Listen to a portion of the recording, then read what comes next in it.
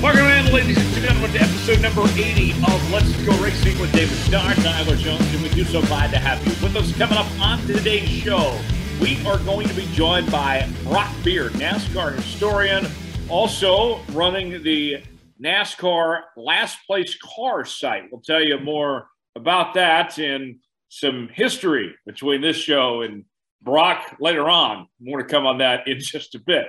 Later on, we'll have our news and notes segments, and we'll have our As David segment at the end of the show. As always, we are presented by TicketSmarter. TicketSmarter came aboard as the primary sponsor this year on David's 08 Ford Mustang, and we want to tell you a little bit more about what they do. TicketSmarter is a national ticket resale marketplace with tickets to over 125,000 live events, including NASCAR and other forms of motorsports. Fans can get tickets to every NASCAR Cup, Xfinity, and Camping World Truck race throughout the season. For the best deals on tickets, visit TicketSmarter.com to get your tickets today. That's TicketSmarter.com. David Starr joins us right now. David, a very competitive race for you on Friday night at Daytona. You were running up front. A little bit of bad luck towards the end, but certainly didn't take away from what was a exciting night to be running up there at Daytona with a chance to win. Man, it was a great night. Anytime you get an opportunity to go to Daytona and race, it's always it's just, hey man, it's whether you win, lose, wreck. It's cool to be there racing. And our qualifying got rained out. There was no practice. And Jason Miller and everybody on my SS Greenlight racing team did a heck of a job. We had a fast Ford Mustang from the start. Had Brett Baer Everfi on the car, which was just truly an honor. And man, but what a great race it was. We had a great race and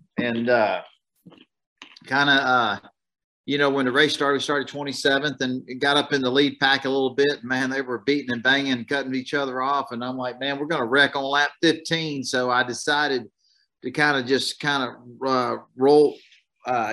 ease my way back to the back and just run in the back. And with about 17 laps to go, we kind of made our way up to the front, got up to about 4th or 5th, had a caution. And then, man, after that, it was just, you put yourself in, you give your racing team, your sponsors, and yourself an opportunity to have a great run, maybe a win. And, I just tightened up those belts a little bit tighter and said, man, I was going for it.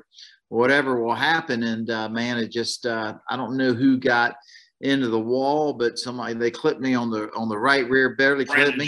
Brandon Jones clipped me. And, it's just Talladega, Daytona, so a lot of times you're on the good side of it and sometimes you're on the bad side of it. But hey, it was an awesome race. Our, Brett Baer Everfi Ford Mustang again was fast and man, it's nice when you have a good, strong car. I dropped back some and I could catch the lead pack and I just decided to ride in the back and to be there at the end, and it all worked out. And we gave ourselves an opportunity and, and sometimes, Daytona, Talladega, sometimes it's good and sometimes it's bad, but at least we gave ourselves an opportunity. It was a lot of fun and I loved every minute of it. Well, I feel like Brandon Jones owes you one because you had a chance to compete up there. You were just as good as Jeremy Clements, who ended up winning the race. And when a guy like Jeremy wins, that's his second career win. He's on a team that's lesser funded and everything, under the radar. Does that feel like a win for the little guy? For those smaller teams, when a guy like Jeremy wins, does everybody get excited about that? I know he ended up getting the penalty and everything, lost some points, but is that a win that everybody loves around the garage and something like that happens? Well, it's a feel-good story. You got a family. Jeremy is a great kid, great race car driver, and man, the family owned. The dad builds the motors. They're at their engine, their engine shop. They got a race shop there, and it's just a great feel-good story. Jeremy's a great competitor, and man, I loved it. I just think it's great, and if you're not a powerhouse team, if you don't have millions and millions, these big powerhouse teams have a lot of funding behind them. And, you're used to seeing the same cars team up near the top 10 week in and week out. But a lot of times when you go to Daytona and Talladega and some other short tracks, maybe Atlanta, it's the great equalizer. It gives the teams that don't have those, $5, $6, $7, $8, $10 million budgets, an opportunity to win. And, and anytime you can see Timmy Hill with Carl Long Motorsports or Carl Long with two top tens. Absolutely. Or Jeremy Clemens, it's wonderful. I love it. I was cheering for him. Unfortunately, I was on the sideline back time I got out of the infield care center and back to the garage. The race still wasn't over with yet. And I think I crashed with 4 laps to go, but no, it was just awesome. It's great that there's races in our season that almost makes everybody equal. You know what I mean? And I love that. And it was cool to see Jeremy Clemens won a race. It was unbelievable. Yeah, the Cup race, you had some Xfinity guys finish up front. Rick Ware cars in the top 10, which we never see before. It was certainly an exciting weekend. As Dominic Aragon from the RacingExperts.com joins us right now as well. Dom, the 24 hours of Daytona, it seemed not quite 22 to be exact, with things wrapping up with Austin Dillon getting it done. And initially, when the rain delay happened, if they would have called the race then, Austin Dillon would have won. But then they go back and they finish the final 20 laps. He passes Austin Cindric to win it outright and secure a playoff spot. I'm happy for Austin Dillon. That's what it's all about. That's why we're racing at Daytona as this final race before the postseason, is for these exciting equalizer, as David said, and a guy like Austin Dillon getting to earn it. I'm so glad that NASCAR finished that race and let Austin Dillon go for it. And as far as Truex goes, they're missing the playoff. No one to blame but himself. 3 spots short. It wasn't just 3 spots at Daytona there he missed on. That was 3 points he could have collected in 26 different races. That no one to blame but themselves. 100% agree with that. And to go back to that first point about the 22 hours of Daytona, our guest who we're going to be bringing on here in a minute, I think he said it best in his post-race recap from Daytona. It wasn't Daytona. It was Rain-tona. That was the theme for the entire race weekend. And seeing Austin Dillon win that race, let's be honest, I can't speak for others, but Jonathan Field and I, our team that we're covering the Racing Experts this weekend, we're covering the race together and we're chatting about it. And I was telling him, John, I don't think NASCAR wants to end the race like this. Granted, NASCAR wants to be able to run the full distance, but especially more motivation with how that last caution had come out with 20 laps to go or 22 laps, whatever it had been, and all the cars junked it going off into turn 1. Kind of reminded me of the 2001 NASCAR All-Star race. They wanted to make sure they were going to get the race in. And in that point on Martin Truex Jr., 3 points. He said it. It sucks. It flat out sucks. But those 3 points could have been picked up in a Daytona qualifying race or more stage points or whatever the case may be. But for the first time since 2014, we're not going to see Martin Truex Jr. compete for a title, which is fascinating because he scored the 5th most points of any driver this year, had the most stage wins at 7, but didn't get it done on any of the last laps in any of those 26 events. Yeah, just bizarre. And so with that sets up the 16 teams field with 15 different winners. Would have been 16 had Kurt Busch not had the medical waiver, and giving up his playoff spot that he earned. But nonetheless, David, Chase Elliott, the regular season champ, have to think of him as the favorite, but there's not much of a gap. This is a crowded field, a lot of guys that can walk away with this title. Man, it's just, those first 26 races kept us on the edge of our seats. It was just so much entertainment, great racing, a lot of drama. It was just, man, the NASCAR is alive and well in 2022. And, man, these playoffs are going to be over the top. When you got, 16 different winners, if you include Kurt Busch. And it's just going to be exciting playoff times. So the pressure's on. We've been talking about it the last, month, the last 4 or 5 races, the pressure of making the chase. And now, the pressure with those 16 drivers is to continue to the next level and to the next level. So it's just going to get even more exciting. And, I think there's going to be a lot more drama. It's just, man, it's going to be great. It's awesome. Later on in our news and notes segment, we will give out our championship picks. But before we get to all of that, Dominic, go ahead and introduce our next guest. Our next guest for episode 80. Well, he's somebody I've known about a good 13, 14 years. He goes back a long time in the sport. He's been covering the sport a long time. He definitely cut his teeth with a lot of NASCAR and YouTube videos and his Brock Starting Grid Network. Brock Beard is our guest this week. He runs the lastcar.info website, dedicated to last place finishers in the NASCAR Cup Series, Xfinity, Truck Series, a great website that covers the sport. And hey, you know, I'm a little biased. I really like their outlet because his outlet's a news partner of ours at theracingexperts.com. And we were talking about bringing on a journalist, and I thought, let's bring on Brock. Let's break down the playoffs, the start of it this weekend, and somebody who's got this vast knowledge of the sport. Brock, thank you so much for joining us this week here on Let's Go Racing. Oh, thank you for having me.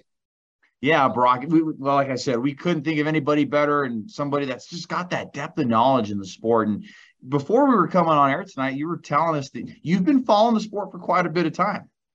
Absolutely, yes. As I was just talking with you guys about 1991 was when I got into the sport.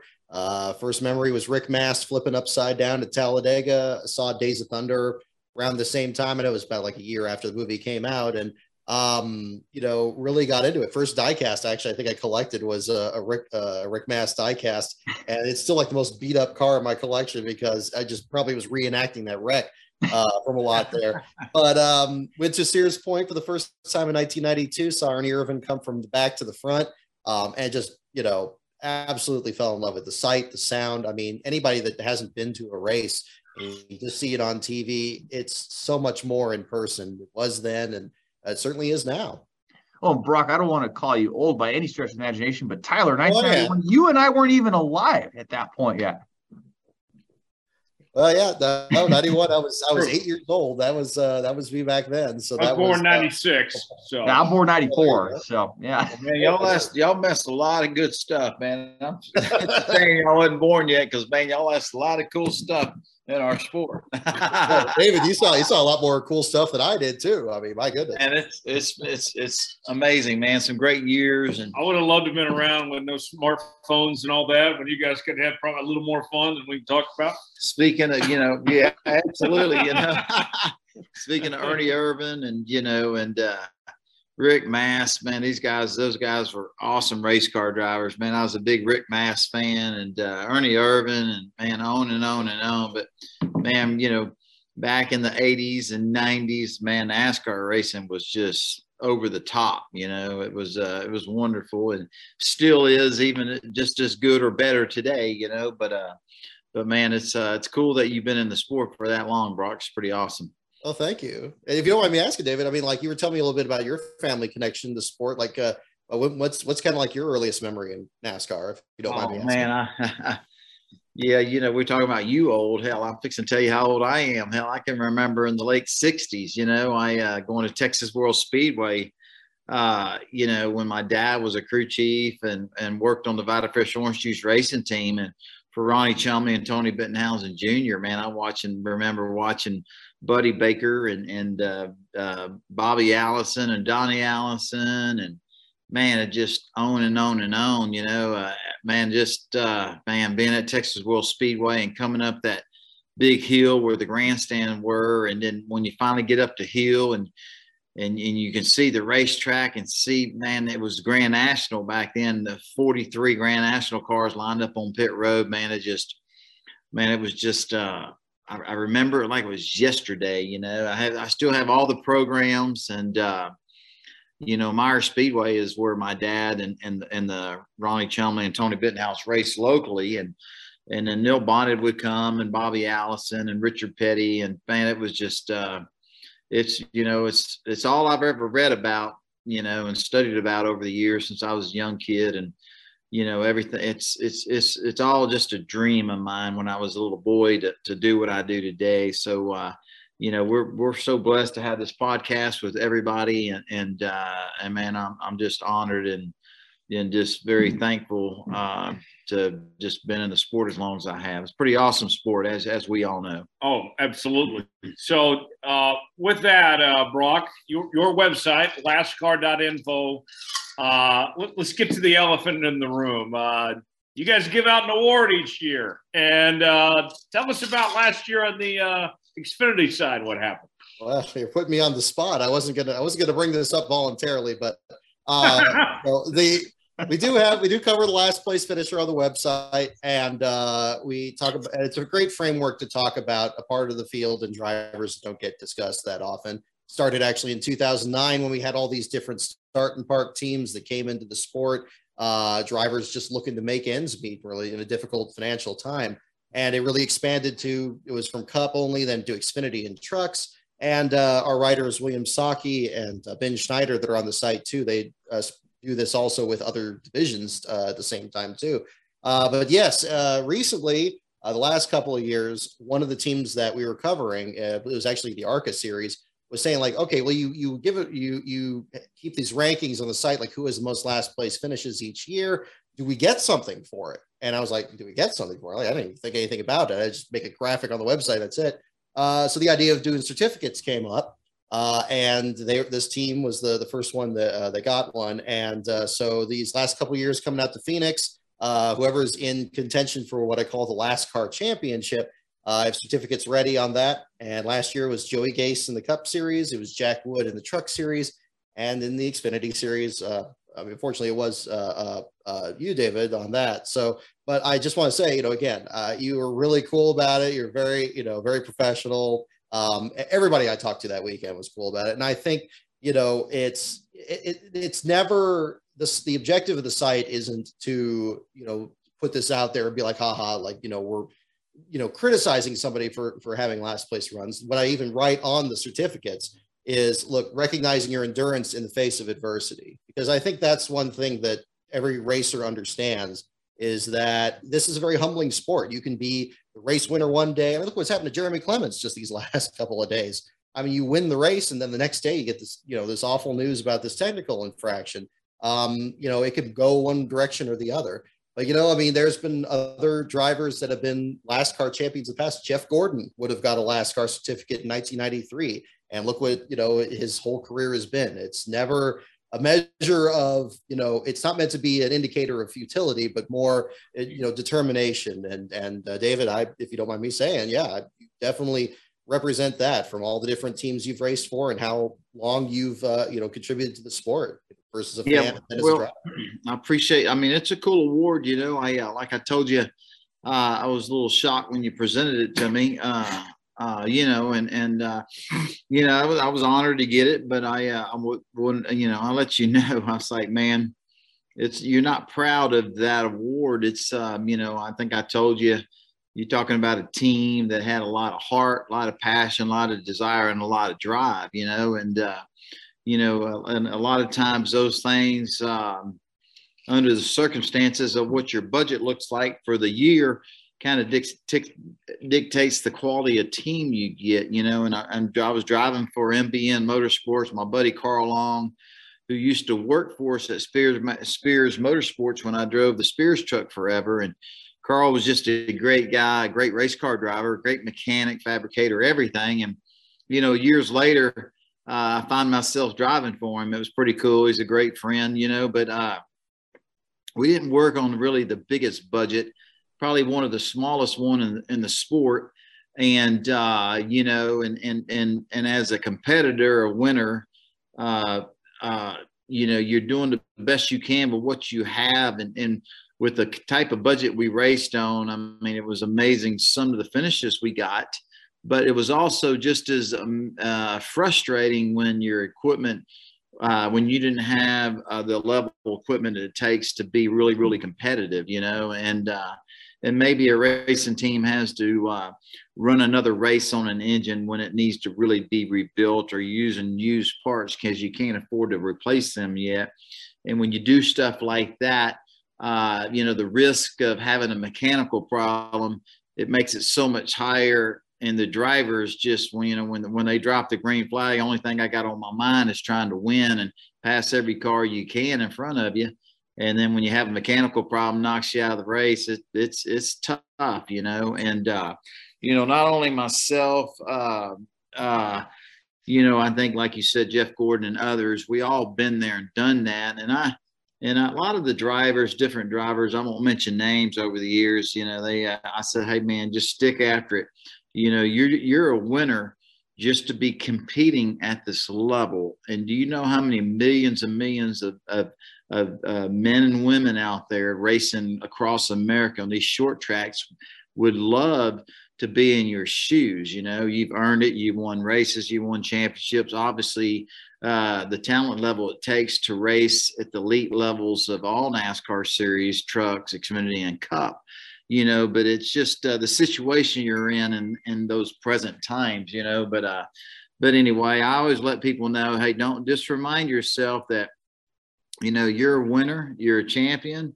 And just because you don't have the big budget this year, don't mean that you won't next year. You know what I mean? And I just kind of encourage everybody to keep driving. You know, that when you race and you have something break or you just don't have all the funding you need, man, it always inspired me. And that passion to do good every week drives me to keep after it. You know what I mean? But I appreciate the award, you know what I mean? Because sometimes when you got all those did not finish races, it's kind of cool that somebody's even paying attention to it. You know what I mean? But anyway, I love your passion and your love of the sport we all love. You know what I mean? And it's cool that that people are paying attention to some of those stories that kind of get left behind. You know what I mean? Because I can assure you that not only myself, but a lot of other drivers that don't have the biggest budgets, we're driving our tails off and not really spinning our wheels, not really going anywhere. But it'd be kind of nice if we could change spots for a weekend or two with some of those powerhouse teams to see how we would do. Because I can assure you that we could put it in victory lane just like they do. You know what I'm saying? But anyway, it's a cool award. I think it's cool that you recognize that. And, you know, there's no shame to it at all. It's just a situation you're in at the present time. Well, I do have good news as far as how this year's gone. You, David, have not had a single last place finish this year. So more than likely, you will not be a two-time recipient of this one. Well, I mean, you know, it's just, man, you know, it's, you know, for all these years, 24 years I've been doing this, I've had some pretty good luck over the years. And this year, I mean, got a great team and great crew chief and great teammate, great sponsors. And just, man, we just had bad luck all year long. You know what I mean? It just, if something weird would happen, it would happen to us. But man, you just keep your head down and keep working, you know, and just be thankful that you even have the opportunity to race at the level we race at, because just to compete at this level is not easy. There's a lot of challenges and there's a lot of variables. It's just not talent anymore that keeps you there. It's you know, it's funding, sponsors, and so anyway, it's you know, there's a lot to the sport and a lot to being able to compete out there. But I love it that somebody recognizes the hard work and the dedication and you know, the agony of defeat at times when you have mechanical problems and you end up finishing last a lot. You know what I mean? It's good that there's an award for you. Oh, exactly. Well, you know, and again, that means so much that you recognize that as well, David. So I do appreciate that. And also, you know, I mean, these stories at the back of the field, I mean, it's not, I think the worst thing that happens from the way a lot of these stories are shown publicly, like on TV, is it seems like it's open and shut. Like he ran 20 laps and he fell out. It's like, for example, in one of your runs last year, when you were shown in last place, you actually came back out and you were driving in place of, I think it was CJ McLaughlin at the time. Atlanta, then, yeah. So, I mean, that was one, and I don't think it got a second of coverage on TV, but I mean, it was very impressive because I think that was a really hot day. I believe McLaughlin, man, it was or something.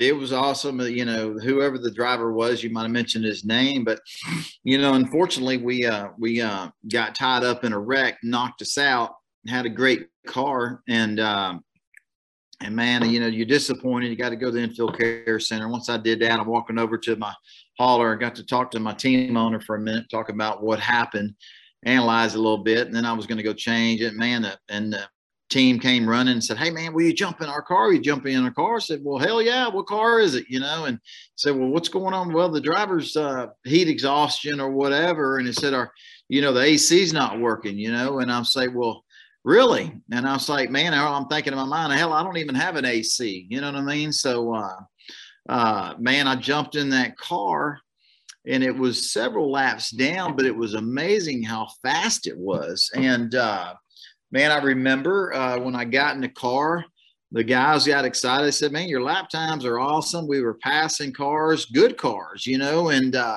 you know, I wanted to make sure that I wasn't getting anybody's way because we were 8 or 9, 10 laps down. I don't remember what the problem was, but anyway, man, the car was really fast, and it was a different manufacturer than what I had been driving that day. And I remember when the race was over with, I was telling Carl Long and my crew chief, I said, hey, man, this car, when you go off into corners, I mean, it's got some serious downforce because, I mean, I could ride it deep in the corner, kind of get out of the gas about half throttle for a second and go back to it. And that thing stuck. It was amazing, you know. And I said, you know, in the car that we had wrecked in and I had gotten out of it, you know, I didn't have that type of downforce when I got in the car. So when I got into the corner, when I drove it deep into the corner, and I had to wait a split second for it to front tires to gain some traction, be able to get to the gas. And it was decent. I thought we were pretty competitive, but it didn't have the downforce that this other car. So driving two cars in the same race on the same day, you know, man, what a big difference it was in downforce and how it drove. And we learned something that day. And it was amazing. But man, there's been a lot of stories over the years. Kind of weird. You can start a race in one manufacturer and then you end up finishing the race in another. You know what I mean? Nothing you're proud of, just kind of how the day worked out. But anyway, it was just kind of, you know, some of those interesting deals, stories that one day when you write a book, it'll be a chapter. You know, somebody said, man, you know, AC's out. There's no AC in it. Well, I said, well, hell, I don't use an AC anyway. You know what I mean? It's like being from Texas, I'm kind of used to the heat and I'm pretty serious about what I do, especially racing wise. You don't want to ever fall out of the seat per se, where you get tired or you need to take a break. I mean, you're 110% from the time they drop that green flag to the time the checkered waves. And if you're not, I don't think you're very serious about what you're doing. You know what I mean? So anyway, I just, you know, everybody's different, you know, how you take care of your body and how you view all that. But anyway, that was kind of a cool day. Sounds like it. Yeah. So with that, part of the reason why we have Brock here is to preview the NASCAR playoffs, and that begins this weekend at Darlington with the Southern 500 Labor Day weekend. Brock, beginning on just the historical side of things, you know, this year has been so incredible, and you know, all these different winners that we've seen throughout the year and the parity throughout the sport.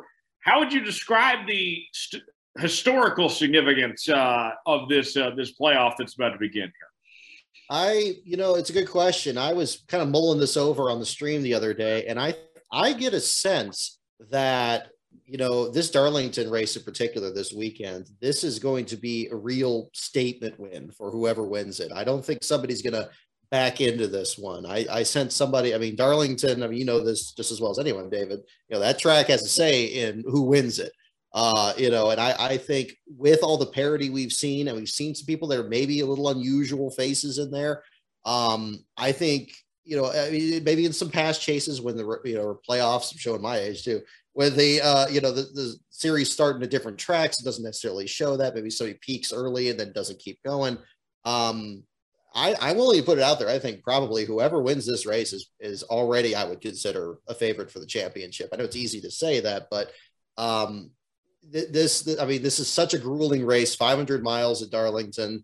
You know, so much has changed there. I think that, you know, and again, I'm already thinking, you know, guys like Hamlin, guys like Kyle Larson still trying to get his first Darlington win. Ross Chastain. I mean, you know, are these people for real, or was it just a time where they had like one win? I think that's it's going to be interesting, and we saw that I think a bit last year too.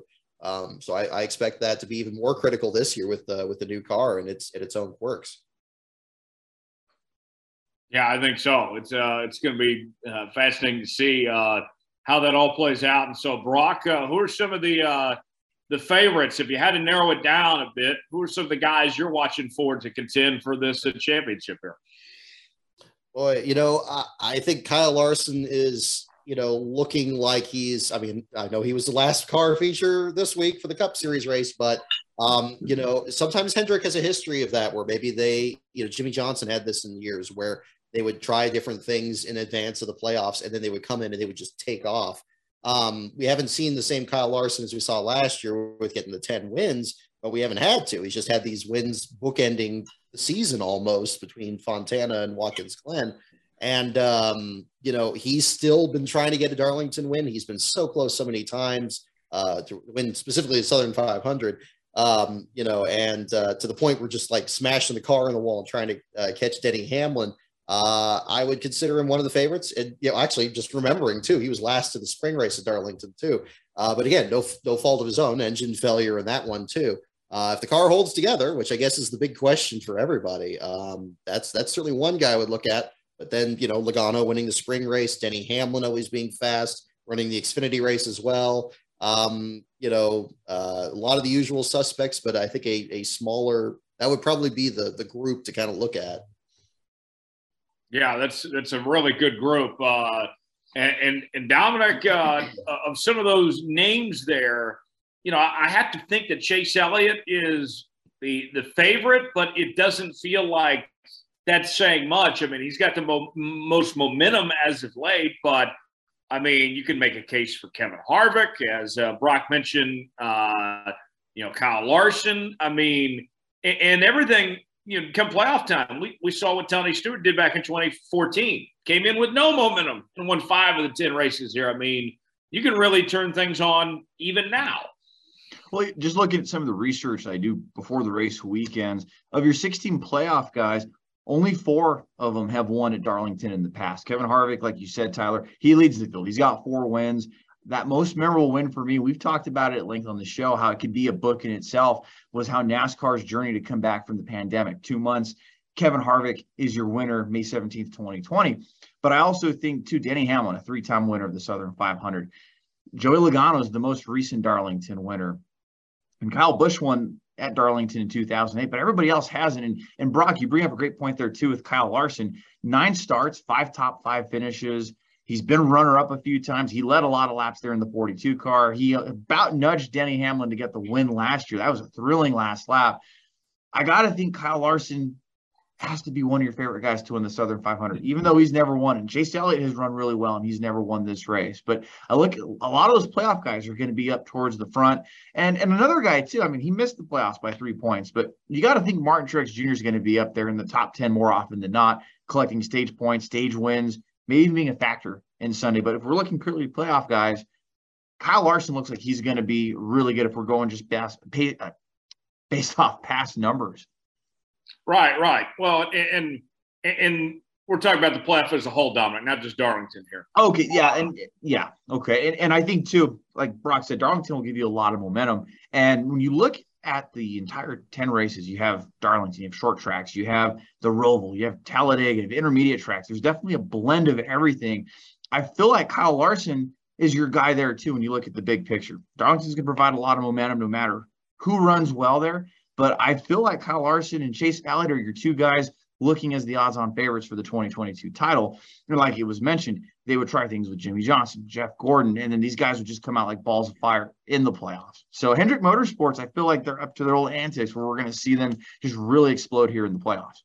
One of the things I'm also very curious about, one of the guys that he's been, I think, the breakout star of this year is Ross Chastain. And you had the little scuffle with Denny Hamlin, a few weeks ago, but as Kyle Busch pointed out, that he hasn't really been handed any payback yet. And a lot of guys have said payback's coming for Ross Chastain, and the statistics are out there. It's clear. I mean, nobody's caused more accidents this year than Ross Chastain, and it's not even close among all NASCAR drivers. And so, David, with Ross, I know that you love Ross, and we all do. I mean, what he's done this year, but it's very interesting that he's going in the playoff not only as kind of the breakout guy, but also with a target on his back too. Yeah, and he stopped by. It was a Friday night. It was a big rain delay, and he came over to Mahler and saw to see me, and we probably talked for 30 minutes. And people want some pictures with him and took some pictures with him, but we got back to our conversation, and I just told him, man, I was proud of him for what he's accomplished, and I said, man, he brought a lot of excitement to people's televisions across America, and he said, he kind of laughed, and I said, well, hey, keep it up. Obviously the challenge, there's a big challenge ahead of you, but don't do anything different. Keep racing hard. And, end goals, try to win his championship. And so, he assured me that he was not going to do anything different. And he was going to go race hard. Whoever wins this championship, it's you can't be a push around. You got to have thick skin, and you got to be able to be tough and do what you got to do, and I don't think anybody's going to intimidate him. But anyway, I'm excited for Ross. He's done a lot. It's cool to see a kid like that with a lot of determination and, go through all the different levels and drive anything to get his hands on and put him in a situation that he's in now. It's very refreshing for all the kids across America and off these short tracks that, hey, man, you can do this too, because Ross Chastain has done it. So, but man, just thinking about what Brock was saying earlier, there's so many stories, and I kind of momentum's one of them. Momentum coming into this championship with the first race being Darlington, but I do believe the teams that run strong at Darlington just kind of be some of your favorites towards the end of the championship. You look at Penske with Joey Logano, man, he was so strong there earlier this year and won the race. And then I think back, Kyle Larson and Denny Hamlin, what a show those guys put on. They're all Chase contenders. You look at Chase Elliott. He's got to be one of the favorites or the favorite. Now you look at what Stuart Haas has done and what Kevin Harvick's done here, towards the end of the season to make the playoffs. And to win 2 races in a row is amazing. You know what I mean? So, man, you got a lot of heavy hitters. We're all talked about these different organizations, the different drivers. You can't ever leave out Kyle Busch. Kyle Larson's going to be up there. But, man, that Penske organization, you look at Hendricks, a lot of them you're thinking, man, you look at the Stuart Haas thing, you almost think, man, were they sandbagging? We're showing all their cards, but, and it goes back to what we've been talking about since we started the show is, the parity and the action and the drama and how competitive it is and this new next gen car. And man, I think this is just the first year with this new next gen car and the excitement we have up until this point. And now these next 10 races to crown a champion in 2022, man, I think it's going to be over the top, these next 10 races. It's going to be a lot to cover, a lot of excitement, a lot of drama. It's going to be great, man. Obviously Ross, my buddy Ross, he's got a target on him and, he knows he has a target on him, but he's going for it. There's going to be a lot of drama and all I can say is, man, how exciting and proud I am of our sport because of how much coverage is getting, all the excitement, the new eyes paying attention to it. It's just, man, this new playoff system, it's awesome. It's going to be great, but man, it's going to be exciting Sunday to see who wins the race. I think we talk about all the cars that we know are going to be racing for the win and to see who really crosses the checkered flag first to see who that is. And I don't know. I'm just excited about the playoffs on the Xfinity side and definitely the Cup side. It's going to be over the top. We've seen the ratings have been way up this year, in particular in NBC's half of the schedule. And then, also Dom, we're going to get this new race to the championship series on USA, which is supposed to be similar to the F1 series on Netflix. And then you got that goofy ass show that Austin Dillon's doing on USA Network, which I guess some people like for whatever reason. Hey, they have a lot more content to work with now over the next few weeks for that show. Yes. Yeah. Season 2 got renewed, I think, with that Daytona win. But nonetheless, it's going to be a fun next few weeks leading up to the playoff. It sure will. And I agree. And I think over the next few weeks, as we see guys getting chopped and who makes the cut and who doesn't, I'm sure we're going to have some more surprises. And I want to ask you this, Brock. We had Jeremy Mayfield on a couple of weeks ago, and Tyler brought up a great point during that show, pulling a Mayfield and asking Jeremy about that, how he had that win situation at Richmond, got in the playoffs. So with that being said, and looking at Austin Dillon pulling a Jeremy Mayfield to get in the playoffs, Brock, how do these guys fare in the past? Were these guys that win at the last minute, they get in the playoffs? How have they fared? And is that any indication of how Austin Dillon's going to do in the playoffs if those trends continue? Well, I'm kind of of two minds of it, because I love pulling for anybody that, is the underdog and just kind of, slides under the radar and pulls off something big like that. But, I think that, in 2004, for example, mentioning Mayfield, right away, the first round of the championship, New Hampshire, he gets in an incident with Greg Biffle. I think there were Tony Stewart had some incident with him or something. And it just kind of went downhill from there. But I think it's one thing I like with the playoff system is that it has Daytona there to determine the last spot. And I know that we saw a lot of, it got pretty ugly in both the races, unfortunately, at some point. I'm glad that there was some good racing, at the end for both to kind of make up for that at the same time. But I think generally, we talked about this. You talked about this with Martin Truex earlier. If you don't get it done earlier in the season, or Tyler, I think you were bringing this up. If you had your 3 points off and you're just not, those 3 points could have been lost at any point of the season. I think if you need to rely on winning some, super speedway race at the very last second and getting in there, it's generally going to be somebody that probably you wouldn't expect to be in the mix. And maybe that ends up being kind of a factor in it there. Although, I'm at the same time, now that I'm thinking about it, William Byron won the Daytona race and got in there, and he seemed to distinguish himself pretty well there. So I guess there's always exceptions. It doesn't seem like it's a hard and fast rule, but Brock, think about would anybody here be surprised if Ryan Blaney, without a win and getting the very last playoff spot, the wild card with points, goes out there, wins a couple races, wins the title? Absolutely not. No. He very well could. I think that we've seen Fords get better the last couple of weeks. We talk about just the openness of this playoff and getting out at the right time. Dom, even with the playoff point situation, Blaney, although he didn't win, he won the All-Star race. He ran so fast and so good, even as a wild card contender, he's still not far back in playoff points, even getting the last spot in. Stage wins mattered, I think, throughout the regular season. You pick up a playoff point for every stage you'd pick up with stage 1 and stage 2. And I can't recall off the top of my head, but he did pick up multiple. And that's what, even looking at Martin Truex, I hate to go back and rehash that, but if he did make the playoffs, he would have been seeded 4th or 5th. That's how many points these guys picked up and showed how consistent they were. And I guess we'll come back to see in 10 weeks if this statement will come to bite me. But I really think Ryan Blaney is going to advance way further than Austin Dillon will in these playoffs, just based on what we have seen through the first 26 races.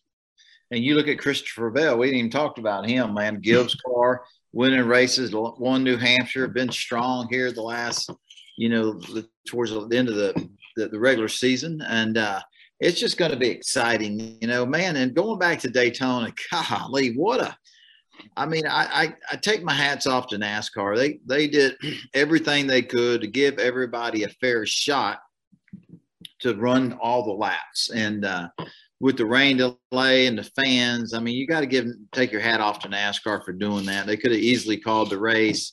Unfortunate with what happened going into turn 1. It's just kind of a freak thing, man. It wasn't really raining. There was rain everywhere, but it wasn't raining on the racetrack at the time. And you come through the tri-oval and you're looking at people's windshields and there's no rain. And man, you turn off the wall, get in the corner, and then all of a sudden, boom, there's rain coming down right at that instant. You know what I mean? And it's just, it was unfortunate, but man, what a exciting, crazy Daytona it was, man, for everybody. It was amazing to see Austin Dillon get the win and how he got the win, And another thing, when he bump draft a 2-car going into turn 1, you don't ever bump draft going into a turn because the end result is not good. The risk of wrecking when you're turning in the corner, somebody's bump drafting you, what that tactic does is we saw it happen.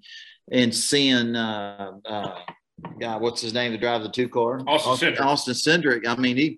He probably didn't appreciate that, but he understood it, And that's what he said post-race. Understood it. He's in the chase. Now you got, Austin Dillon in the race and the chase, So you know, a lot of stories and a lot of drama could play out certain ways. And but it was exciting, you know, even the end of the, you know, the race to win the race Sunday was exciting, even though there was a lot of, I don't know, guys, I guess I asked the question, there was only 4 or 5 cars that didn't have any damage on them, you know, and when the race was ended, it was crazy.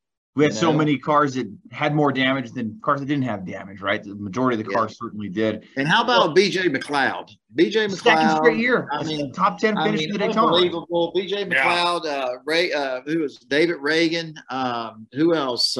Cody Ware. Cody Ware, man, that was amazing for Rick Ware Racing to have the finishing of their 2 cars. I mean, it was kind of cool to see some of the cars that we're not used to seeing finish in the top 10. It was pretty neat. And hey, man, at the end of the day, when they drop the checker flag, man, you're in the top 10. No matter how it all worked out, you were there. You know. Well, and it worked out awesome for one fan in particular. Tyler, you know what I'm talking about. Brock, David, and you, the listener, may know too about the fan that had the free bet on FanDuel and had a top 10 parlay with the 51 car Cody Ware, David Reagan, BJ McLeod, and I'm forgetting who the other one was, but they put all 4 of them on their parlay. Oh, Gregson, yeah. No, Gregson. $990,000. It was something Come short, on. a few $100 short of $1 million. A free bet. Did not put any money down and won close to $100,000. I saw that screenshot on Twitter, and I thought that was like, wow. You hear about those, but to actually see something like that. That's why NASCAR betting, if you're not doing it, folks, is phenomenal, because you can make a lot of money.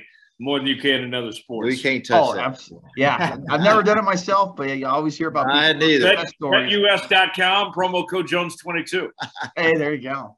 And before we get to the news and notes, Brock, I want to bring up a couple points, actually. So one of the things we buried here on the show, one of the biggest buried lead things I think we've done in a while, you're a published author. You had a book there on the story in the life of J.D. McDuffie, and you have a second book in the work. And you also have a pretty cool event come up next week. So I want you to share with us a little bit about each of those things and how those next events look for you and how this book coming up is looking for you. Oh, absolutely. No, thank you. And, yes. So as you mentioned, Dominic, I have one book that's published and another one that's on the way. The one that's on the way, I'll mention first here, is a biography of Derek Cope. Derek and his wife, Alicia, have been extremely helpful. We've been doing interviews since 2018, just describing, his story. And again, another upset at Daytona, very timely with what's going on this week here. Driving Brock, what year was that? 1990. So yeah, a ways back there. So actually just before I got into the sport. You know what a great story about that is when Dale Earnhardt went into turn 3 coming to the checkered flag, and we see him go high because his right rear tire was flat. Mm-hmm. When he pulled into the garage area of the Daytona, I guess he was the first kid standing there. I had snuck into the garage that year and was in the garage, and man, I was everywhere. And I got pictures in one of my albums of that car. I mean, right there when he pulled into the garage with the flat right rear tire, man, it was amazing. But what a story for Derek Cope, and it's cool. And to become great friends with Derek, it's cool that you wrote that, that you was involved in writing that Auger by, the book for Derek. That's pretty awesome. Oh, thank you. Thank you. No, I had no idea. See, that's the thing. It's like, a race like that. Everybody experience is different, but to be there firsthand, I can't even imagine. But that's awesome. But yeah, I mean, talking with Derek, talking with not just the Daytona win, but then his win at Dover later on, other teams he's driven for, and really how he got into racing. I mean, he's like a lot of these other drivers that I talk about. I mean, he's just lived an interesting life. But my first book that I did was actually on the late J.D. McDuffie. And you and I were talking about this a bit earlier, David, as well, because, of course, you drove for Jimmy Means, who was, again, a good friend of J.D.'s, during his career. Both owner drivers working their way through the ranks, trying to get the best run they can. That was my first book. And, again, at the time, I really wanted to kind of do a lot more research on it because it didn't seem like there was a main source to kind of get all the stories together. And there were so many stories from people that were fans, members of the team, his family, his wife, Imogene, sadly passed away last year. I got to interview her before that. His daughter, Linda. And it seemed like everybody I talked to knew 2 or 3 other people that wanted to be a part of it. I think we had more than 30 interviews at the end of it. And that was my first book on that. And what's really touched me since then is just how many even more people, I wouldn't say more people. I mean, well, there are some people that now know about JD that didn't before, and that's awesome enough as it is. But I sense also there's a lot of people who did know him, and then for decades, he kind of just almost fell into myth a little bit. It's kind of strange to say that, but it seems like a lot of people that shared these stories, it almost was like they hadn't said this in years. Or certainly with Jimmy Means, it was like that.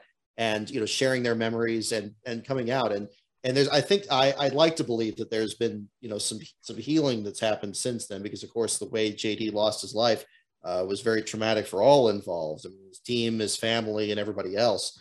But, we did a book tour at Watkins Glen in 2018, myself, Linda McDuffie, and Charlie Birch, who was the team photographer. We stayed at his place for that week. We visited the track. It was a great promotion we did there. And now these years later, 4 years later, this next Monday, September 5th, is going to be JD McDuffie Day in Lee County, where Sanford, North Carolina is, JD's hometown. And they're going to unveil a mural at 329 Carthage Street. The unveiling is between 12 and 6 p.m. At that location. There's going to be a car show. They're going to be having some other guests there. Hopefully Jimmy Means will be there. I know, David, you were asking about that earlier. They are looking to kind of get some other some drivers to show up there and just bring as many people as possible. So it's going to be the day after the Southern 500 between 12 and 6 in Sanford, North Carolina. And I'll be providing the additional information for that. So, man, I love it, and man, I love it. I didn't know JD McDuffie, but I when I was driving for Jimmy years ago, I read your book, and the book was awesome. It had Ronnie Chumley, the guy my dad worked on his racing team, Body Fresh Orange Juice racing team. His name was mentioned in the book, and but I love the history of our sport, and driving for Jimmy Means was really awesome because man, just a true legend of our sport, and his stories and how he did it and how he did the longevity of his career. And people don't understand how hard these people work and what the sacrifices they made to have that longevity in the sport, and man, I love racing for Jimmy, his passion, his desire, his love of the sport, and then hearing all the stories and hearing lots of story about JD McDuffie. I was always a fan of JD McDuffie because he was an independent, and he never won a NASCAR race, but it was cool how he did it and how hard he worked, and your book was amazing. I loved it. Jimmy Means let me borrow the book, and I read it, and it was amazing. And I love it that you're still keeping JD McDuffie in the spotlight, sharing his story. I believe it's very inspirational.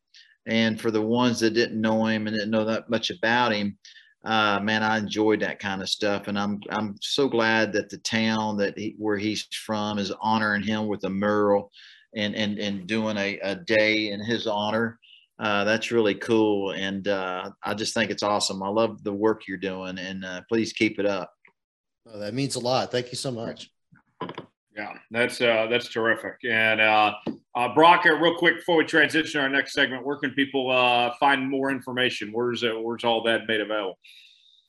So best ways to check is my Twitter feed at Last Car on Brock.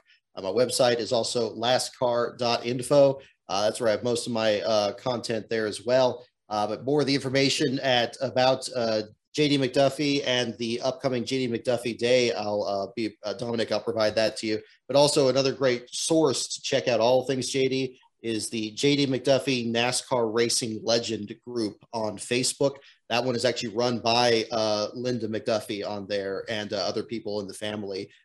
Crew members talk there. A lot of people sharing old pictures. If you're looking for other JD content, I think I believe they're also on Twitter as well. But their Facebook page is particularly active. So definitely check that out.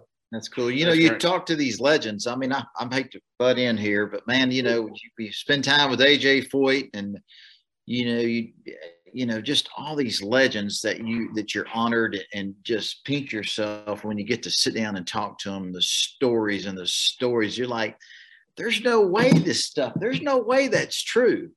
But man, I'm telling you, Jimmy Means, JD McDuffie, just all these guys, man, how the stories they have, it's just so far out there. It's like, man, it's in living in the world of NASCAR racing that we live in today and how they did it and the stories they have. It's like, man, it's like sometimes it's hard to comprehend it. You know what I mean? It's like, y'all did what? And I mean, you know, it was just, but man, it's just, they laid the groundwork, made the sport what it is so we could all enjoy it and work in it today. You know what I mean? But man, I loved your book, and I have lots of books about different drivers and about the sport. And man, it's just awesome, man. I appreciate the history of the sport and bringing JD McDuffie back to the forefront. You know what I mean? I think it's important. Oh, yeah, for sure.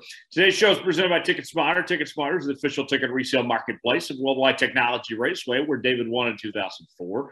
Fans can also get tickets to any type of event, including sports, concerts, and theater productions. TicketSmarter is committing to helping those in need by donating $1 from every transaction to various charity organizations. Head over to TicketSmarter.com to find tickets for upcoming events. That's TicketSmarter.com. Time for the news and notes. A lot to cover this week. Dominic, where shall we start? We have a lot to cover, but let's start with some re-signings. Since the last time we've had you, the listener, on the show with us. We know some guys are coming back for next year and beyond. Aric Almirola is re-signed with Stewart-Haas Racing through 2024, I believe, with Smithfield as a sponsorship. Now, another Ford team that has announced multi-year extensions is Team Penske. Ryan Blaney and Joey Logano will stay in their respective rides. However, with both those guys, Tyler, Brock, and David, we don't have contract length, so we don't know how long those guys have signed for, but it sounds like they're all long-term deals. We know those three guys are staying put for a while. The big one of those, Brock, is Aric Almirola going from retirement at the end of this year to not only just being back next year, but multiple years. Quite the changeover. But, I mean, you know, he's with one of the best teams and great equipment, got a great sponsor. I don't see why he would want to retire at this age right now. Yeah, I mean, all I could think when he changed his mind on that is I guess he's really comfortable with the next-gen car. I mean, we saw him have a really, really strong start to this season. I remember we did some coverage at Fontana. He had a good run out there. Unfortunately not in the playoffs this year, but, you know, I wouldn't say a bad year. I think last year might have been more of a factor, and maybe that decision, because I know he was pretty close to being the NASCAR champion in our Cup Series side there. Had a couple of just rough runs there. Just bad luck, really, during a lot of it, because, of course, the team's capable, as you mentioned, Stewart-Haas Racing. But I think really the big difference probably is he's just been really comfortable with this car. I don't have any personal knowledge of that, but I think in terms of what's been the biggest change since last year, that's one thing I would certainly factor into it. Yeah, I think so. It's a very good point. David, Aric Almirola coming back. We talked about with Mayfield a couple weeks ago. He would have been crazy to leave. I mean, I didn't understand it when he announced it. His age, how young he is, and driving for Stewart-Haas Racing. I mean, it's just winning races. It didn't make sense to me when you got a sponsor like Smithfield and an organization like Stewart-Haas and the opportunity. I mean, man, that's every race car driver's dream to have what Aric Almirola was going to retire out of. And I couldn't wrap my understanding of the retirement. Still young too, just 38. Yeah, very young. And man, when you got a great sponsor like he has, and to back him, give him the funding that he needs to go for a championship and to be winning races. I mean, man, I didn't understand it. And man, just see him rethink that with his family and announce that he's going to come back for a couple more years. I mean, that's I'm not surprised by it, because it's kind of, I would be surprised if you walked away from that. You know what I mean?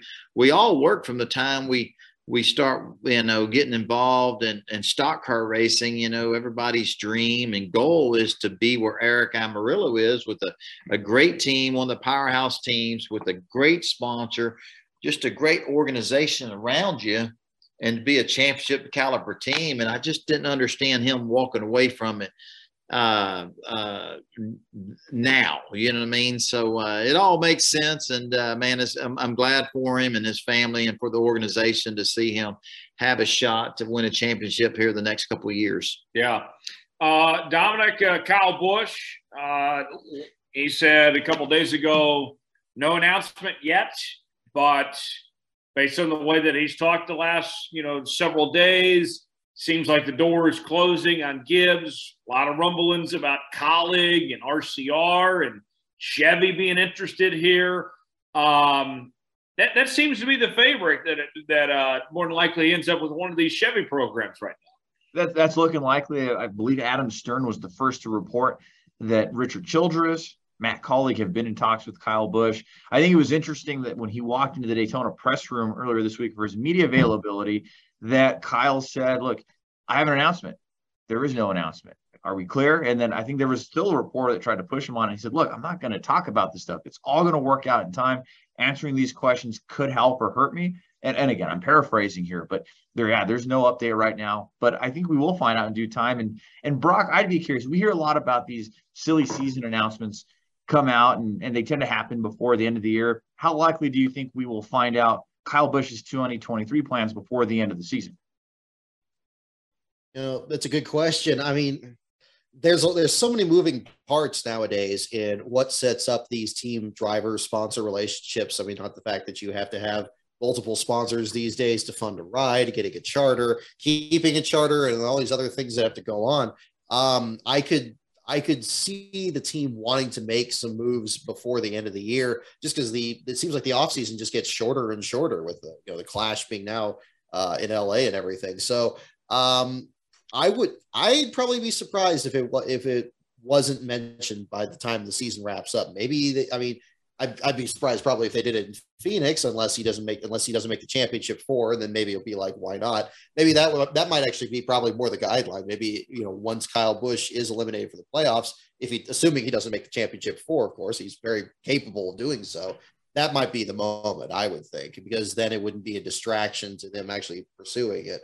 And obviously this has all been a great distraction already, made worse by the fact that Ty Gibbs has done such an outstanding job driving in place of Kurt Busch in the 45. And, one by one, these other guys are locked in at the Gibbs team. Christopher Bell, I mean, David, you were mentioning him, how great he's been these last few weeks. It's a difficult situation, but that would be my prediction. I think either once he wins the championship, or failing that, when he's eliminated, I think that would probably be the time he'd make the announcement, but I wouldn't put money on it. David, when it's all said and done, who do you think Kyle Busch is going to be driving for next year? Man, it's a tough decision. It's I think I read something from David Wilson with the head racing guy there at Toyota. He said, man, we're doing everything we can not to be able to have to race against a pissed off Kyle Busch, and man, he's one of the best. And again, it's Toyota, man. It's just been a great, that nucleus of Joe Gibbs Racing, Toyota, Kyle Busch, M&M's. I mean, that's such a strong nucleus. That's a powerhouse championship caliber team. You know what I mean? And it's interesting at that level, the money behind it to have that. You know what I mean? But you got to realize it's Kyle Busch. You know what I mean? It's like, man, whatever the money we hear he makes, he's worth every bit of it. You know what I mean? And and I can assure you that every organization out there, we're not hearing about it, but everybody would want to have a Kyle Busch in their organization. I know that for a fact. We know he's not going to Hendricks, and Toyota's fighting tooth and nail when we see some of their statements to keep him in their stables. I'm sure they're just doing everything they can to make sure that they don't lose Kyle Busch from being a Toyota driver. It's just interesting. I don't know how it's going to end up. But man, wherever Kyle Busch goes, I think the smartest thing for everybody involved was to keep that nucleus, that powerhouse, keep it together. But we just don't know if that's going to happen. You know what I mean? It's it's just hard to say. And well, if it's not going to happen, then where's he going? You know what I mean? And I'm sure everybody is fighting to have Kyle Busch on in your organization. I can almost assure you, Childress is probably doing everything in his power to put Kyle Busch in the 8 car for the future. I mean, man, for RCR, that, it wouldn't be any. They couldn't find a better situation than that. I don't know if I really see that happening, but anything's possible. Anything is possible. But I just know that I'm sure Toyota's fighting and doing everything they can to keep Kyle Busch, and to add to that, David Wilson not only mentioned that about he doesn't want to go up against a pissed off Kyle Busch, but Brock, we also heard from David Wilson say that talent isn't enough to get by. That here's Kyle Busch that we can all agree is the most accomplished racer in the sport right now. You can argue talent-wise if he's the most talented or not. You can make a case for Kyle Larson, Chase Elliott, a number of guys. Talent's really good. But he's definitely the most accomplished and still one of the top 5 drivers out there, talent-wise for sure. But, he's absolutely right about that, Brock. The way that the dollars and cents-wise and sponsorship, it's a lot has got to come together here. Oh, you're very right. And, I think the tricky part is, I think when you have somebody that's a talent, but it's in a field where it's so open to so many new talents. And we've seen this, especially in the Xfinity series, these last few years. I think that series is going through a renaissance of just how many drivers, not just new talent coming in, but former Cup guys that are having a new lease on life. Justin Allgaier, AJ Allmendinger, these guys. There's only so many places to put people.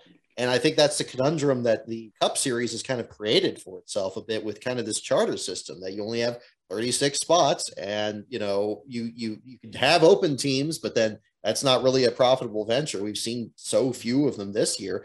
I think the problem is that we've now we're now finding the limitations of this system, that there's only so many places to put people and so few quality rides that are available, because a lot of the quality rides, they're going to lock these people down. I always thought that Kyle Busch is going to be one of those that it's like, no, they're never going to even talk about him being out of that seat.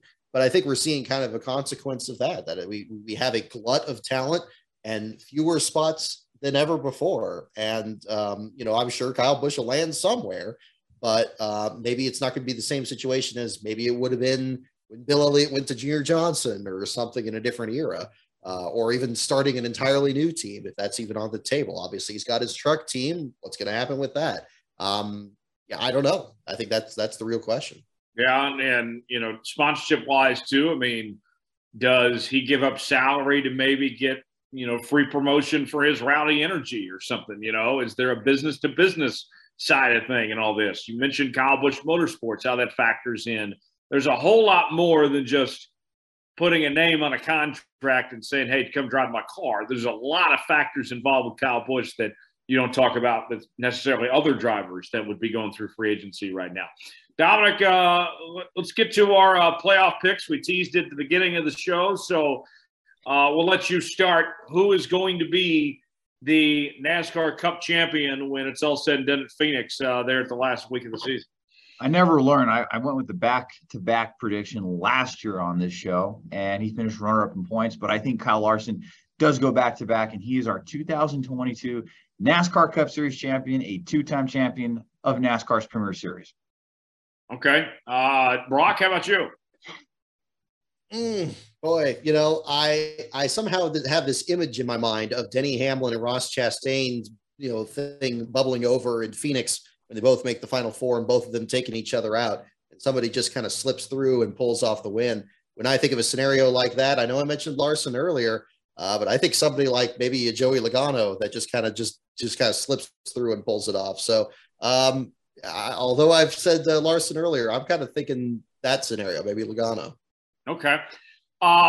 This guy, I can't believe he hasn't won a championship yet.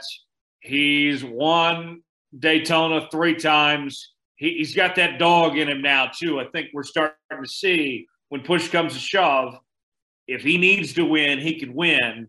And they've raced well all year long. Denny Hamlin finally gets it done and gets that first career championship. I think that happens. You're going with the most dangerous 23rd place team, Tyler? Yes. Yes, I'm going with Denny. David, you've been picking Kevin Harvick a lot this year. Is he the champion?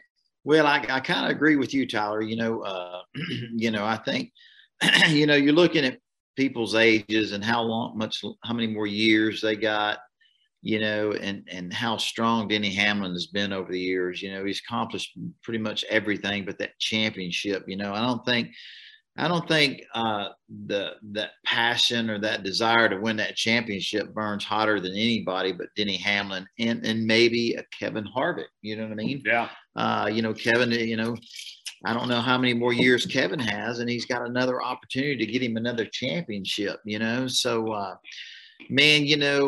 kind of agree with you, Dominic and Brock, but I'm going to go with Kevin Harvick because I feel like, they're peaking, they're getting there, and, their latest 2 victories in a row. I'm going to go with Kevin Harvick, but man, there's so many. I mean, it's hard to pick a winner. I mean, it's just so hard because, man, all of them. Kyle Busch is pissed off because what he's going through. He wants to prove a point. It's hard to bet against Chase Elliott, Kyle Larson. I mean, it's just on and on and on. Christopher Bell, Joey. I mean, it's going to be exciting. So this is hard. We're making our picks, but man, it's going to be exciting. But I'm going to go with Kevin Harvick.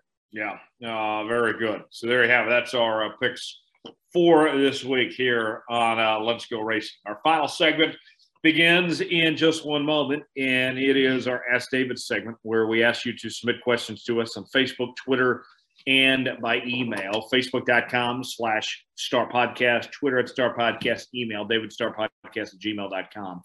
And this segment's presented by TicketSmarter. TicketSmarter, Kevin Board is the primary sponsor this year, and David's 08 Ford Mustang. We want to tell you a little bit more about what they do. TicketSmarter is a national ticket resale marketplace with tickets to over 125,000 live events, including NASCAR and other forms of motorsports. Fans can get tickets to every NASCAR Cup, Xfinity, and Camping World Truck Race throughout the season. For the best deals on tickets, visit TicketSmarter.com to get your tickets today. That's TicketSmarter.com. Our first question in the inbox is on Twitter from Kevin @FanOfNapford. And this question is for Brock. Brock, Kevin wants to know, whose book did you enjoy writing more, Derek Cope's or J.D. McDuffie's? Ooh, that is a tough question. Good question. Boy, I hate to straddle the fence on it, but I'm tempted to, because in both cases, I've learned so much more about them, and my perception of 2 drivers I already admired beforehand, and then learning that much more afterwards to respect them even more. If I had to pick one, it would probably be JD, because it was almost like a mystery. Like it was almost like discovering like something that had been lost for a long time, and then finding it again, and then trying to make that story come alive. Where, I'm very thankful that Derek Cope's, still with us, and we can still talk to him and get the stories there. But I think probably in the terms of the process of putting it together, that would probably be it. That in the JD book, really in a lot of cases, just stuff that there are pictures in that book, like you saw, David, that just were never published until they were in there. And I was checking with him, was like, are you cool with these being in there? It's like, yeah, like, okay, well, we'll do that.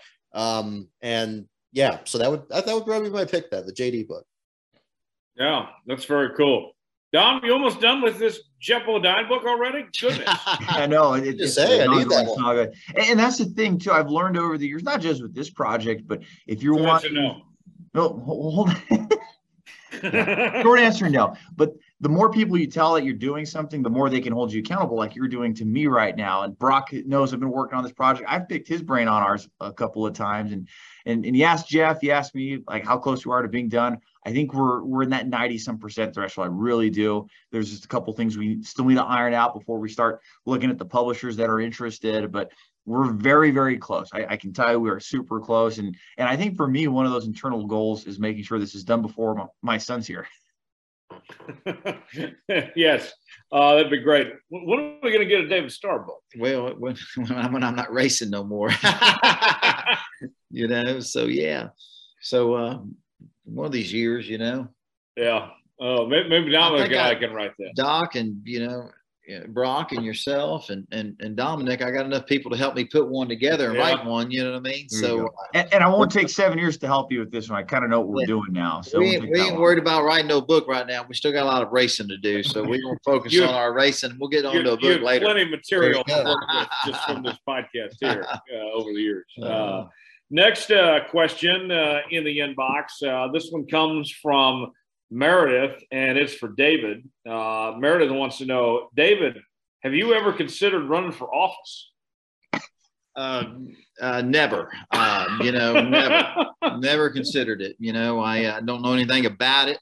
We all have our views, and I kind of keep mine to myself. But running for any kind of office, I'm not interested in it. I'm a race car driver, and now I got a racing school, and wouldn't have any interest running on any kind of office. But yeah. well, David, I got to bring this up, and I'm going to put you on the spot, Tyler. So on Twitter earlier this week, Tyler shared that he had somebody, a close associate, and actually I believe a friend of the show, reach out about potentially running for office at some point. I'm curious what happened with that. I saw that. I heard that. Jones 2024. What's this all about? Yeah, I get reached out to by a friend of ours that works with a firm, asking if I was interested in running for office in Texas. I haven't been here that long, so I don't even know how I'd even be eligible, but never say never. Crazier things have happened before. I've always loved, serving people, and I love this country, but Dominic, to be honest with you, I enjoy what I'm doing right now too much to I'm not ready to put that life aside just yet. Something would there'd have to be some type of itch, some type of calling really to push me that direction. You would think, Dom, you'd think he'd do it because the Summer of Jones tour has been canceled and he needs something else to do. Yeah, you know what I mean? He needs another tour to go on. Absolutely. The Summer of Jones, that would be my campaign, is that every day with me is the Summer of Jones. Now, you just alienated a bunch of viewers. What if somebody likes winter or the fall or the spring? I mean, you just everybody likes summer. It's the best time of year. Yeah, absolutely. Yeah. How about you, Brock? Would you ever run for office, or is that something you've ever considered? Oh my goodness! Well, the last place guy running for office, I think we know how that would turn out. Oh heck, man! Hey, Dominic, he's already working with all those kids. That's painful enough. I can't imagine Washington being much worse.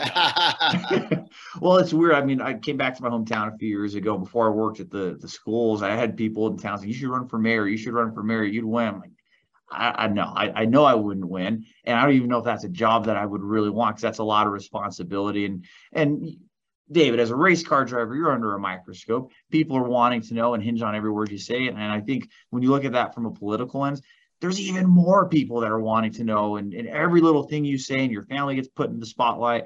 I don't think that's something I'd ever want to put any of my family through. And I feel like I can make more of a difference with people and groups, not in politics. And knowing me, I know if, God forbid, right, I was elected to something or something happened, I would do something wrong, and then, it wouldn't be good. Like, where, hey, used your position of power to get this, and that. I don't want to deal with any of that. I'd rather just live my private life. Yeah, I'm with you. I mean, I have a perfect record when it comes to elections. I was my freshman class president in high school.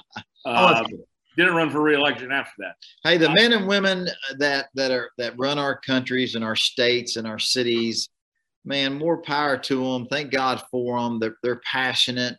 They grew up wanting to do that kind of stuff. there's plenty of people before all of us. I mean, we're racing people. We have a lot of other interests. Obviously, we vote and we support the men and women in office. And but man, for myself, I'm speaking about myself, man. I like Tyler said earlier, man. I love my city. I love Texas. I love our country. But I just wasn't. It wasn't built and made for that kind of stuff. Can you imagine him at school board meetings?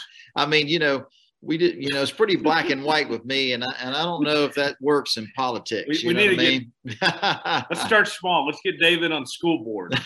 David Stark for school board. I think that's a good I'll get behind. Yeah, absolutely. Yeah, let those teachers have it. People like Dominic, get an earful from people like David. Well, and David, you can have a perfect slogan here. You could say something like "First on the racetrack" and "First in our kids' education," "First in our best." Something like you could play with so much. Yeah. I'll say that we'll end on this topic. Who in NASCAR, in the racing world, you think would be good in politics? For me, two names come to mind. One is Jeff Burton, the mayor. And then two, Carl Edwards talked about for a long time. He's still been linked to possibly running for Senate and hasn't ruled that out down the line. Those are two names I think of, Dom, right away. And I wouldn't be shocked if we're talking at some point down the road of somebody in the NASCAR community holding, public office somewhere. Well, I believe Richard Petty ran for office. I don't know if it was Secretary of State, North Carolina, or he might have even run for the Senate, but he did run for political office. So a NASCAR driver trying to merge politics together has been tried before. That you can't be a king here. We're not a monarchy. There you go. Exactly. But the name that comes to mind of current people, I think he's just very diplomatic with his words and his choices. And you can tell he's very methodical and strategic in how he sets things up, is Brad Keselowski. If there's somebody that's current in the sport, I think Keselowski could be your guy that would maybe run for office down the road. Business owner, driver. I mean, he's got his machinery company. I just feel like that is somebody I could see maybe giving that or flirting with the opportunity to run. How about you, Brock? Boy, I've been chewing on it the whole time here, and I still don't have a really good answer. Somehow, the only image I have in mind is Matt Kenseth doing a debate. So I just think I think that would just be a hoot. So I'm like, I don't know. Maybe I'll go with that. Nothing would faze Kenseth. He would be very witty with what he has to say too. Exactly. Absolutely. Yeah. I think anybody tries to throw something at him, it's let's just let the people run that love that kind of stuff continue to do what they do. You know what I mean? So we'll stick to racing. Yes, absolutely. Let's stick to racing. On that note, we will run and get out of here. Brock, appreciate you joining us, man. What are you up to these next few days? We're with the leading out to this event there, honoring JD and everything. And where can people get more information on that? Go ahead and plug that one more time before we go. Absolutely. Yeah. So just getting ready. I mean, unfortunately, I won't be able to make it out to Sanford this week here, but I am expecting some more copies of the book coming in the mail. May do like some kind of unofficial book signing or something to kind of tie in with it. But yes, for the full details on that, check out the JD McDuffie Racing Legend, NASCAR Racing Legend group on Facebook. They're also on Twitter. I believe it's at JD McDuffie 70 on Twitter. And they'll have more details on that. And again, that's going to be this coming Monday, September 5th, from 12 p.m. to 6 p.m. at 329 Carthage Street in Sanford, North Carolina. That's up in the Raleigh, North Carolina area there. Again, it's going to be a car show, going to be other former crew members there, I understand, that are turning out. Come on down. And especially if you're there for the Southern 500 weekend, it's my brother and I commuted from Sanford to Darlington back then, and it's not that bad of a drive. So highly recommended for anybody that's interested. That's great. David, you're off to Darlington this weekend, laboring on Labor Day weekend. Man, I love it. Can't wait. Going to be excited to get back, drive my Ticket Smarter Ford Mustang, man, looking to race the Lady in Black, see if we can't get us a great finish. And it's going to be an exciting weekend of racing. I'm excited to get there and be flying out Thursday evening, headed to Darlington. But I'll be busy up until with the Team Texas Driving School, and it's going to be a great weekend of racing again. How about you, Dominic? What's going on this weekend, buddy?